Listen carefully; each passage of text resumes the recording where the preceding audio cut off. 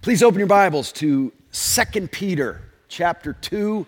That's where we are in this small but powerful letter that the Apostle Peter wrote to his disciples. 2 Peter chapter 2 is where we are. We'll be taking the Lord's Supper at the end of the service, so you can be preparing your hearts and minds for that as well. And we will dig into the Word, expecting God to feed us there. So, 2 Peter chapter 2 is where we are. Before I read it, I want to make sure we keep in mind the big picture of this letter. In many ways, it's the big picture of the whole Bible and of our entire lives as Christians. It's so that we will stand strong, so that we will be faithful, depending on God and what He's done for us in Christ. And so this letter that's got a lot of warning in it, it's a warning letter, is for the purpose of building our faith, of strengthening us. There is false teaching going on in this church, and as we will see today especially, we started to see it last week, but this week especially, we will see that he is leveling both barrels at false teachers and wanting us to see them for what they are. But please don't miss in these very hard words the love that is behind them all. We have the author of this letter, the Apostle Peter, who calls himself a slave of Christ. He's not lording anything over anyone. He comes writing this letter that is very hard and very exhortative and very direct. And it might sound harsh to you, but it's in love that he writes this.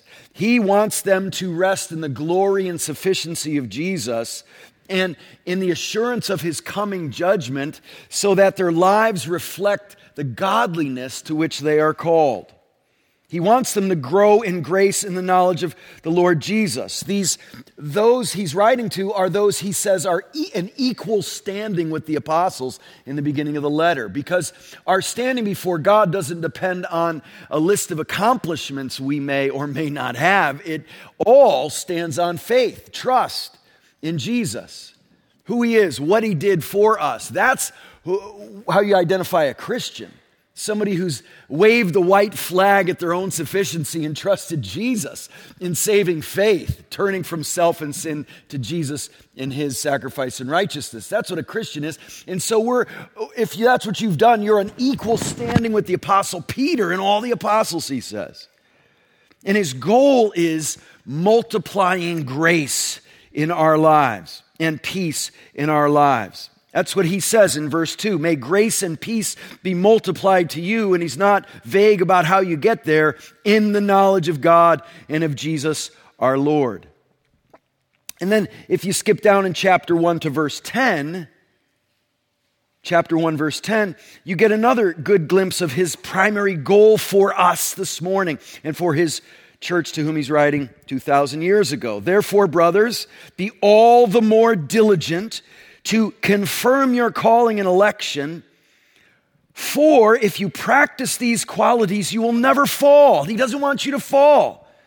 He wants you to stand strong. He wants you to give evidence in your life of your faith in Christ, the legitimacy of it, the authenticity of it, the realness of it.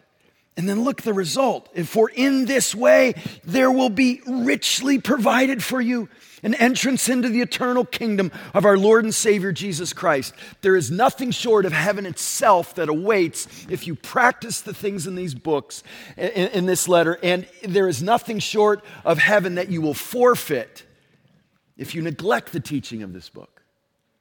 This book is about reaping eternal rewards richly provided for us by Jesus. There's a lot at stake in this letter. A lot at stake. And we need to heed his words. You could also look at chapter 3, verse 17 for his primary goal. And it's all basically the same goal. Look at chapter 3, verse 17. You therefore, listen to God as he speaks to us this morning. You therefore, beloved, knowing this beforehand, that Jesus is coming back, knowing this beforehand, take care that you are not carried away with error of lawless people and lose your own stability, but grow in the grace and knowledge of our Lord and Savior, Jesus Christ. To him be the glory both now and to the day of eternity. Amen. He wants stability for you. And so, yes, he is saying things, and you will hear things this morning that are very hard teachings. And you need to hear them couched in the love that is heading toward the goal of stability so that you don't fall, of dependence on God in Christ for you so that you make it home and hear, well done, good and faithful servant, and reap the eternal rewards that Jesus provides. There's nothing short of heaven at stake here. There's nothing short of hell that we may suffer if we don't listen to the teaching of this book. It couldn't be more serious. And so let's listen to what we have here for us. We have in Jesus the more fully confirmed word of God that we find in the scriptures here. And so let's listen to this stern warning from the Apostle Peter this morning. Chapter 2, verse 1. But, anytime you see the word but or also, which is either one could be the English translation, always say, oh, he's continuing a thought, right? And just because the chapter starts here doesn't mean the thought starts here. He's continuing a thought. And Jackson did a great job last week of helping us understand that what we believe as Christians are not inventions of fanciful minds and creativity. They are realities grounded in history. And as I was listening to the Jackson sermon this week with my daughter Paige, as we were driving, because I preached in Fullerton last week, didn't I? No, I preached at a Chinese church. It was amazing. Chinese church. Mandarin, Cantonese, and English services at this church. It was amazing. But yeah, I was in Torrance last week. So I listened to Jackson's sermon with my daughter, and I kept thinking, oh, Jackson, helping people in our culture understand that our faith is grounded in historical realities that change our lives is really hard to believe in our culture. You know, I studied philosophy and history and in depth, and there are so many things for the past 300 years that completely undermine the very thought that you could have anything meaningful and life-changing that you can stand on that isn't immediately experienced by you. But that's the fundamental assumption of the Christian faith, is that we are depending on the testimony of the apostles and prophets of things that actually happened in history, actually are grounded in fact and history, like Jesus walking this earth for 33 years, dying on a cross and rising from the dead for us. That's grounded in history, but we tend to think, unless I immediately experience it subjectively, personally, then it can't be real, can't be meaningful. It needs to be firsthand. And that's just not an assumption the Bible works with. So we need to develop our assumptions, our presuppositions from the Bible, not on the effects of the Enlightenment as it's progressed for the past 300 years. We ground our understanding in historical realities. Even if we didn't firsthand experience them, through the Spirit's work, we can still have subjective individual experience of those old historical realities that change us forever. That's where we're coming from here. And that's what he's referring back to, that he saw Jesus walking on the shores of Galilee for 3 years, and he even saw him transfigured. He saw the glory that had always been there, but had been hidden, veiled in flesh, and he got a glimpse of it on the Mount of Transfiguration. He saw these things. He didn't make these things up, and that's what he's being accused of. The apostolic teaching is obviously being refuted as they just made that up. You don't need to worry about the judgment day. This is just all fanciful. You can just live how you want because judgment day is not coming. Jesus isn't coming back. That's the false teaching at the heart of what's going on here. And so he's writing to refute it. And so that but refers back to last week's passage. Let me find my page. I lost it. I can't talk and do anything else at the same time, so I'll be right back. Hi, here I am. But false prophets also arose among the people, just as there will be false teachers among you who will secretly bring in destructive heresies, even denying the master who bought them, bringing upon themselves swift destruction.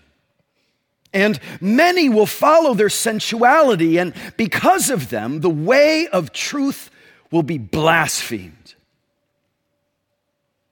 And in their greed, they will exploit you with false words. Their condemnation from long ago is not idle, and their destruction is not asleep. Judgment day is coming.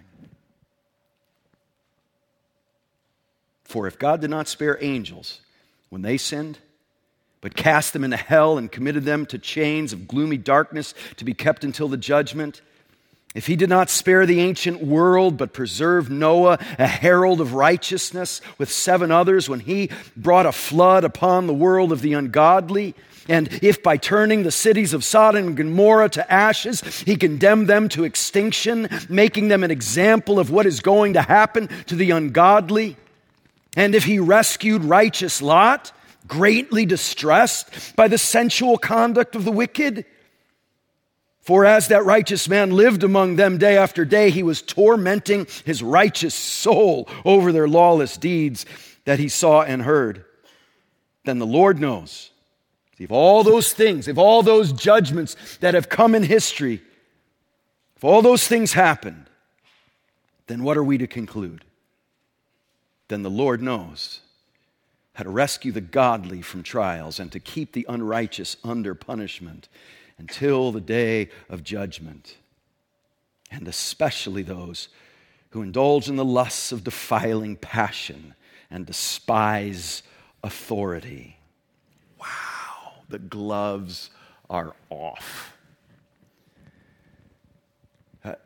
He is not pulling any punches. He is coming right at these false teachers and their false teaching. And I've been so concerned leading up to preaching on this passage that we are so unprepared for this message, for the seriousness of this message, because we are such a trivializing, trifling culture.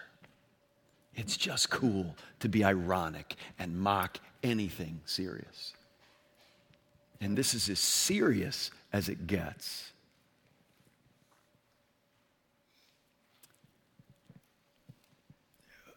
We treat coming to church sometimes, some of us, like going to Starbucks. I remember Annie Dillard, I read, she wrote in an essay that based on what we actually do in church, we should surround the sanctuary with caution tape and hand out hard hats to everybody on the way in as a symbol of how serious all of this is. It's not trifling, trivializing things. And we need to be able to have categories for this. And so what's going on here? What do we need to learn? Well, I've got 5 questions I want to address. Did I lose my notes? Did they fly out when I wasn't looking? Oh, here they are. That happens to me sometimes. Mo, you'll look out for me if I lose my notes, right? Thank you. I've got 5 questions I think this passage is answering, and it's easy to remember. Who, what, how. Who, what, how. That's what this passage is after. Who are these false teachers? What are they teaching? Who is God? What is the result of the false teaching? And how then should we live? How then should we respond? Got it? Who, what, how. So, who are these false teachers? Wow. He unloads in his description of these false teachers. Did you hear what he says?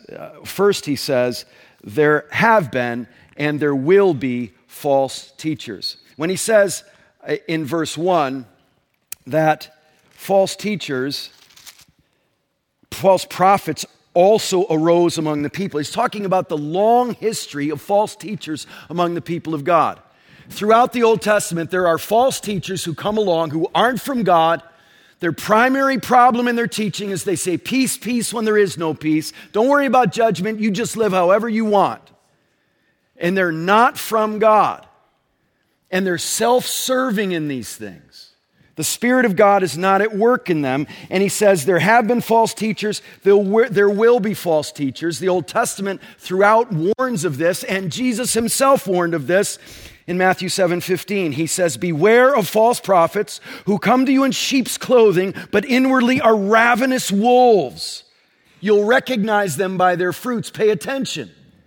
Be on guard. Be alert. And so when he says that, I think he's actually quoting Jesus here when he says there will be false teachers among you. He's thinking of the teaching of Christ. He's thinking of the teaching of the true prophets in the Old Testament. And he's saying they've always been around, they are around, and they will be around. Just count on it. Just know it will be part of the deal for you. You need to be vigilant. You can never stop being vigilant in rooting out false teaching and teachers. You need to be serious about this. Don't get lazy. Don't become lax. Don't be contaminated by false teaching, because it starts slow and it's subtle and it looks good and it gives you a sense of that's what I really need and want, but it'll kill you. That's what he's saying. It leads to your destruction. And Jesus warned us of this. I just pulled out in this whole chapter, actually, all the descriptions I could summarize of these false teachers. Listen to this. They're devious. They do this secretly. It's not that they do it in private. They're very public about it. But when he says they do it secretly, they're devious. They're not up front. They're not shooting straight with you. They're not giving you the whole deal, right? They're letting it out a little bit at a time once they convince you of one thing. They're not up front. They're devious. They're destructive. They're heretical. They're blasphemous. They bring disrepute on the true message. They're greedy. They're exploiting people. They're false. They're destructive. They're deviant. They're selfish. They're greedy. They're sarcastic, cynical, bold, willful, despising authority, given to defiling passions, arrogant, and living like irrational animals who are worthy of condemnation. Whoa! What about love the sinner, hate the sin? What about kindness and tolerance and giving people the benefit of the doubt? Here's the first thing I want you to notice. He's not just going after false teaching. He's going after false teachers. He wants you to know they're lying to you, and he wants you to know they're liars. This is not this odd, depersonalized concept of sin and error and evil and lies that I think a lot of us have bought into. We so want to have people think we're kind and loving that instead of having kindness and love be truth-telling, we act like truth doesn't really matter, and sin and evil aren't really very personal things that come from human hearts. Sin and evil and lies aren't some concept ethereally floating around outside of us. They originate in human hearts. And so it's not just teaching that's false, it's teachers that are false. And we can't be so fearful of appearing judgmental that we won't call out false teaching and those teaching it. This is a tough thing for us to say, no. God says it's the loving thing to rebuke someone. Not just their ideas, someone. And that's what's happening here. He's not just critiquing their ideas. He's not just critiquing their ideas and their teachings. He's critiquing them. It's very personal. And so he goes after them. And these descriptions are powerful and condemning because they're not from God. They may be self-deceived, but they're not ignorant. They know what they're doing. And he's calling them out for it. They're challenging the authority of the apostles. They're denying a central teaching of Christian doctrine, the second coming of Christ. This isn't some peripheral issues that Christians should legitimately agree to disagree on. This is a central teaching that we then orient our entire lives around, that Jesus is coming back, that there really is a judgment day. The Bible teaches this a lot, and it's supposed to have powerful import in your life. It's supposed to call you to holy living, knowing you answer to God for how you live. You're not autonomous. You don't determine right and wrong for yourself. That's been the human problem since the Garden of Eden, when Adam and Eve says, no, we will determine good and evil for ourselves as they eat from the knowledge of the tree of good and evil. And that's been our problem ever since. And these teachers are coming along telling the same lie Satan told Adam and Eve in the garden. And that's not to be accepted. They may be ignorant, but they know, they may be self-deceived, but they're not ignorant. I remember I was in a class in seminary where Wayne Grudem was the teacher, and a first-year seminary student, we were talking about the Trinity, and he raised his hand, and he prefaced his question, his sort of proposal of how to think about the Trinity. He said, no, I don't want to be a heretic or anything. And Grudem cut him off and said, no, don't worry about that. He said, you don't know enough to be a heretic. It was great. It seemed really offensive at first, but the more we thought about it, it was like, oh, that's right. This doesn't mean we don't ask good questions. It doesn't mean we're not afraid to say things that are wrong. It doesn't mean that as the people of God, we're not working at truth together. But these guys knew better. They knew the truth. They knew what the apostles taught, and they decided to divert from it.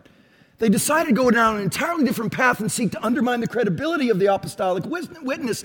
And so we need to recognize the difference between what's called heresy, coming from people who know better, who are responsible for what they're doing, even though they may be legitimately self-deceived in that, have convinced themselves that this is the right thing. But they start asking questions like, well, did God really say that? Is that really what it means? And the clarity of Scripture, the authority of Scripture, the inspiration of Scripture is put aside.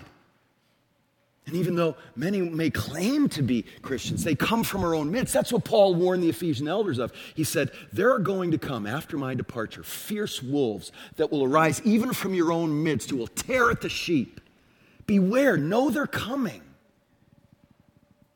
This is really serious, and that's what he wants us to know. So who are these false teachers? That's your glimpse. And so what are they teaching? So who are the false teachers? 2, what are they teaching? Their own opinions.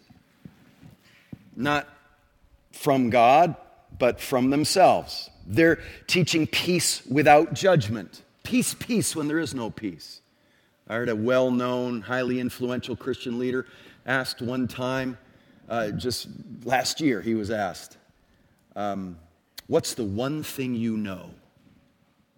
If you had to summarize everything you know, what's the one thing you really know? And he said this, that we're all going to be okay. Oprah loved that answer to her question. We're all going to be okay. And I stood up when I heard it, and I said, peace, peace when there is no peace. If we don't turn from sin and self into God's saving work in Christ, we're not going to be okay. I want to be really clear about that. Peter couldn't be more clear than he is. And I want you to realize that their teaching led to immorality. And this is always true. This is always the case. Wrong ideas lead to wrong living. The Bible couldn't be more clear about that. These false teachers had lives that showed fruit of immorality grounded in wrong thinking and teaching. Their wrong belief led to wrong behavior and polluted and influenced others. Alexander Nisbet says this Scottish pastor, "It is not strange to see that the most dangerous heretics have many followers. Every error being a friend to some lust."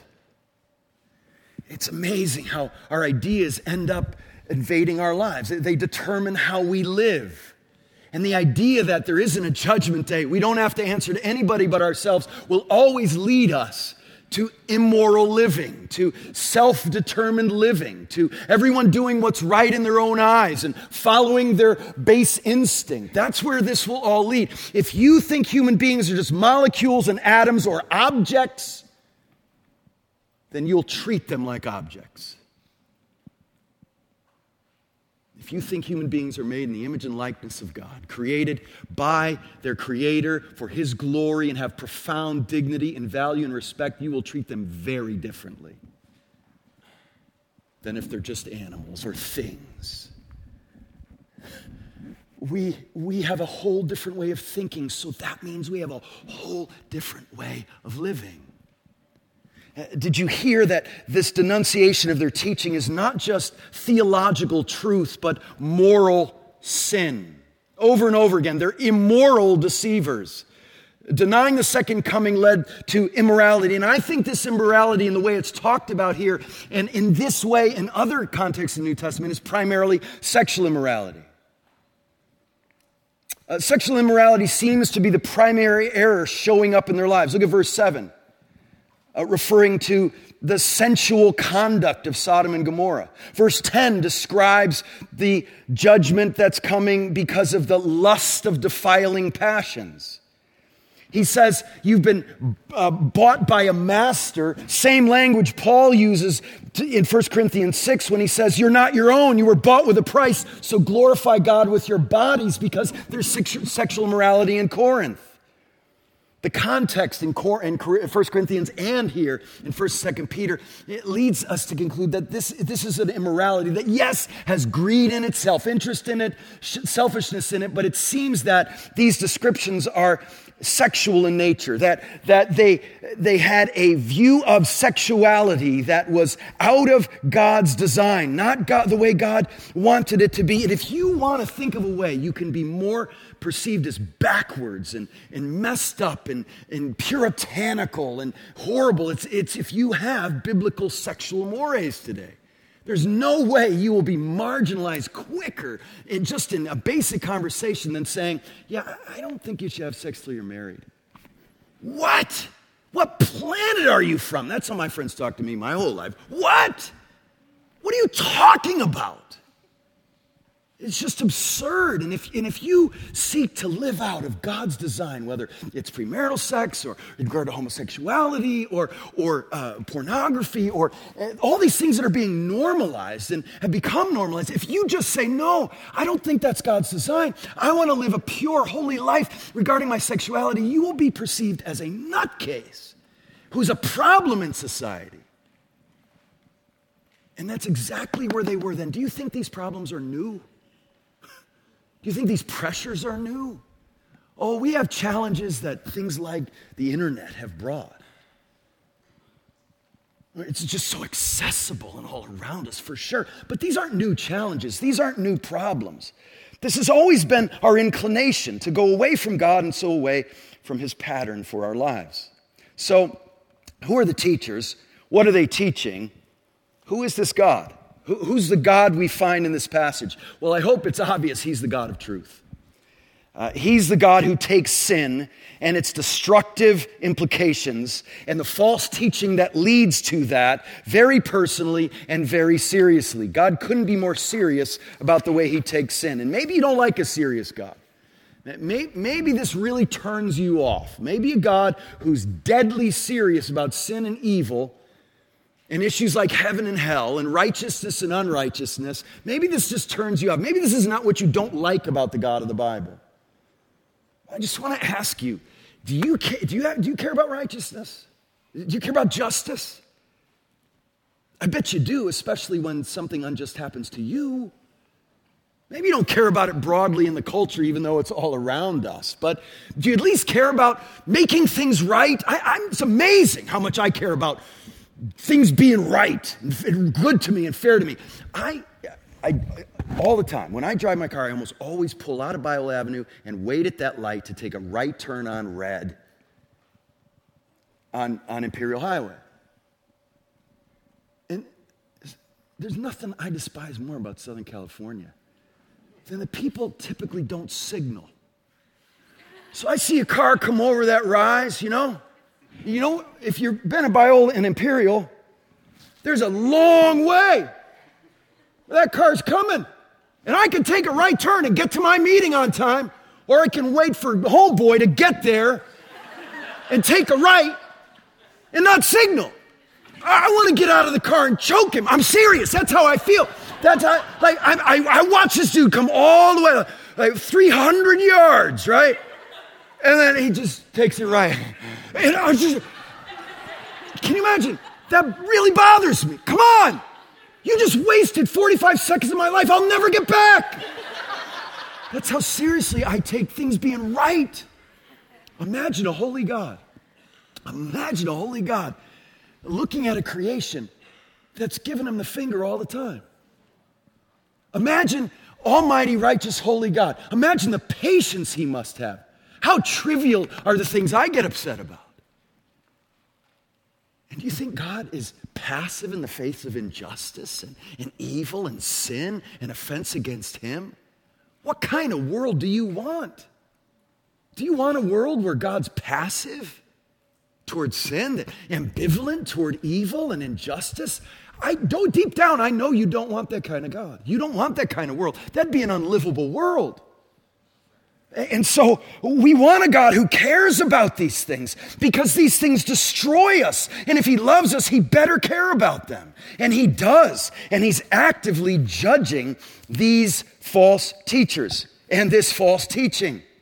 This is who he is. And notice how personally he takes this and how personally he's involved in this. Sometimes I hear people describe God's justice as sort of this thing that he's just sadly watching happen, even though he's like, oh, I can't believe they did that. Oh, I wish I didn't put these laws into place so that they just run their course now. I wish I could have taken it all back. No, he's very active. Look at verse 4. He casts them into hell.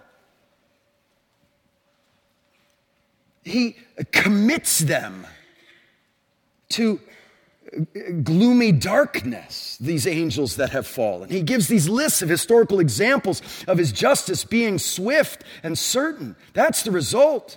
God is actively involved in this. He's not just watching it happen. Destruction is not asleep because God never slumbers nor sleeps. He cares that much about justice and righting the injustice. And so what's the result of this teaching? As we see, it's swift and certain judgment. There's no instruction. There are no commands in this chapter. We're not told what to do once. It's supposed to be obvious when we see the result of wicked living. What we're supposed to do is supposed to be patently obvious when we see the effects of sin in its destroying tendencies. There's a terrifying description of what will happen to those who fall prey to the false teachers in the church here. And whether it's the fallen angels or the unrighteous in Noah's day or the unrighteous in Sodom and Gomorrah, we're supposed to learn from God's consistent, wise, patient wrath and judgment. Follow the way of godliness because we see the effects of ungodliness and where it ends up. So, who are these false teachers? What are they teaching? Who is God? And what is the result of this false teaching? It is judgment. It's judgment. And we need to flee the wrath to come. And we flee the wrath to come by fleeing to Jesus. So how should we respond? Last question, number 5. How should we respond then? We should hate false teaching. We should reject it. We should fight it. We should learn to recognize it. False teaching and error and sin should really bother you. A lot of people walk around saying, I'm a very tolerant person. And sometimes I'm starting to say, no, you just don't care. You're not patient. You just don't care. You don't care about sin and evil. It's not hard for you to be tolerant or patient. And it's not even patience because you just don't care. You don't care about injustice. You don't care about evil. You don't care about false teaching because you don't think ideas matter. They do matter, and God's people need to be earnest, intense, and committed to this. Like Lot, who in verse 7 was greatly distressed.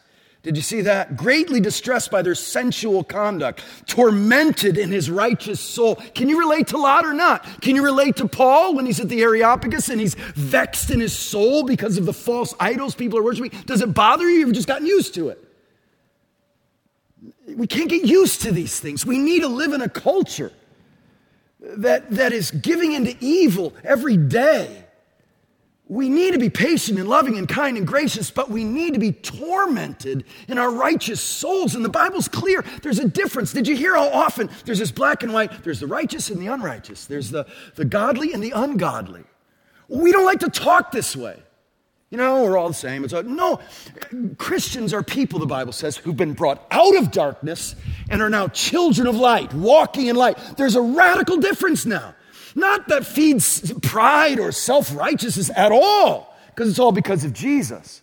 But most certainly we've recognized, being a Christian isn't just doing a few religious things or saying religious things or wearing certain t-shirts or putting certain posts on my Facebook. Or it's I'm no longer a child of darkness. I deserve nothing but hell, but I'm heading to heaven. I now am one of the godly, not because of my godliness originating in myself, but because of God's miraculous work pulling me out of darkness. There's a radical difference between children of light and children of darkness, the righteous and the unrighteous, the godly and the ungodly. It's drawing these clear lines here. Let's get rid of the fuzziness.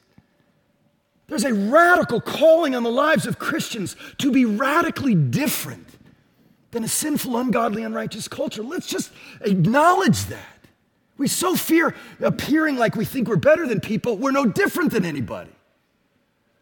Let's change that. Let's listen to this warning this morning. Truth and error, sin and righteousness are really serious things. If sin doesn't bother you, you will never sense your need to be delivered from your sin, and you won't love God's justice, and you won't run to Jesus.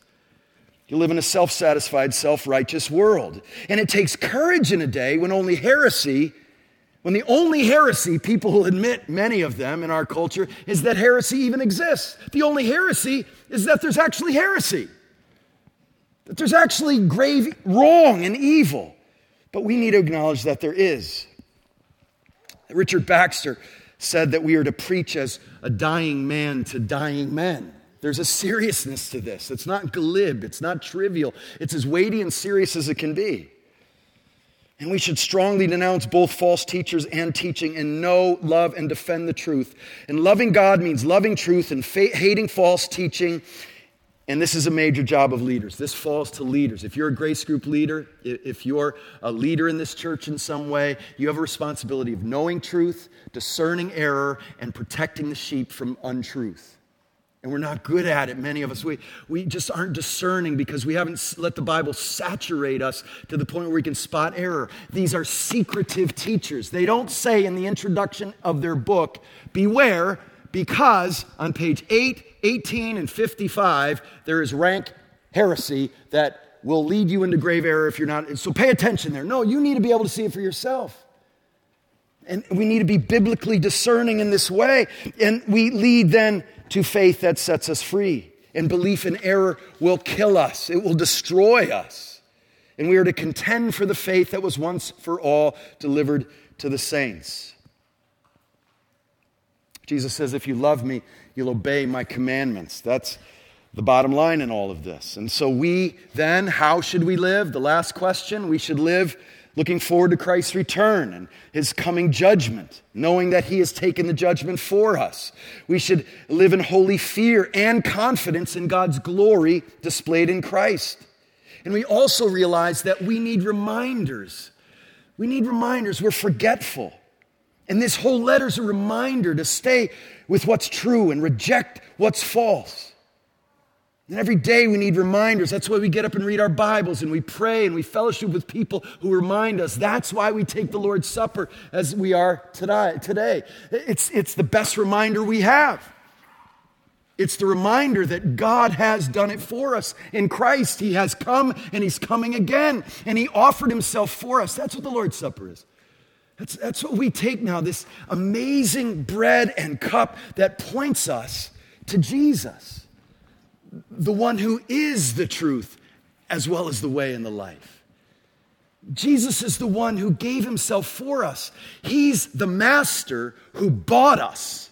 That's how this passage describes him. He's our master who bought us. And when we realize that we can do nothing to save ourselves, and we say, no more of self, and I trust Jesus and what he's done for me, that changes everything. And if you've never done that this morning, I pray, I plead with you that this will be the morning you trust Christ, that you turn from your sin and trust Jesus in saving faith. If you are a believer, this table's for you. This table, this offering, our servers will come and one will have bread, one will have the cup, and you'll take bread and they'll say, this is symbolizing Christ's body for you, and his blood was shed for you. And we take these symbols of what Jesus did for us, recognizing that it changes everything. So as the body of Christ, we partake of these symbols of the body of Christ. And we realize that because of Jesus, we live a new life now. And he's our master now. And all we are and all we have is under his authority.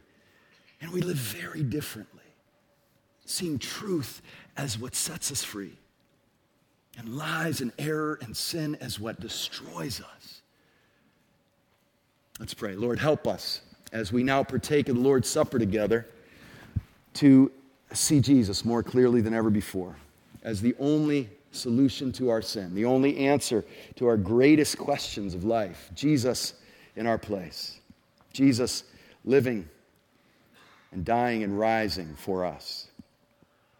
Lord, for anyone here who has never trusted Jesus, I pray this would be the morning where they say, I'm done with my own effort, believing lies, and I'm going to trust Jesus, who is the truth. Lord, help us now as we partake to do it with sober hearts and grateful hearts. Give us the sober joy we should have when we partake of this amazing meal together. We pray in Jesus' name. Amen.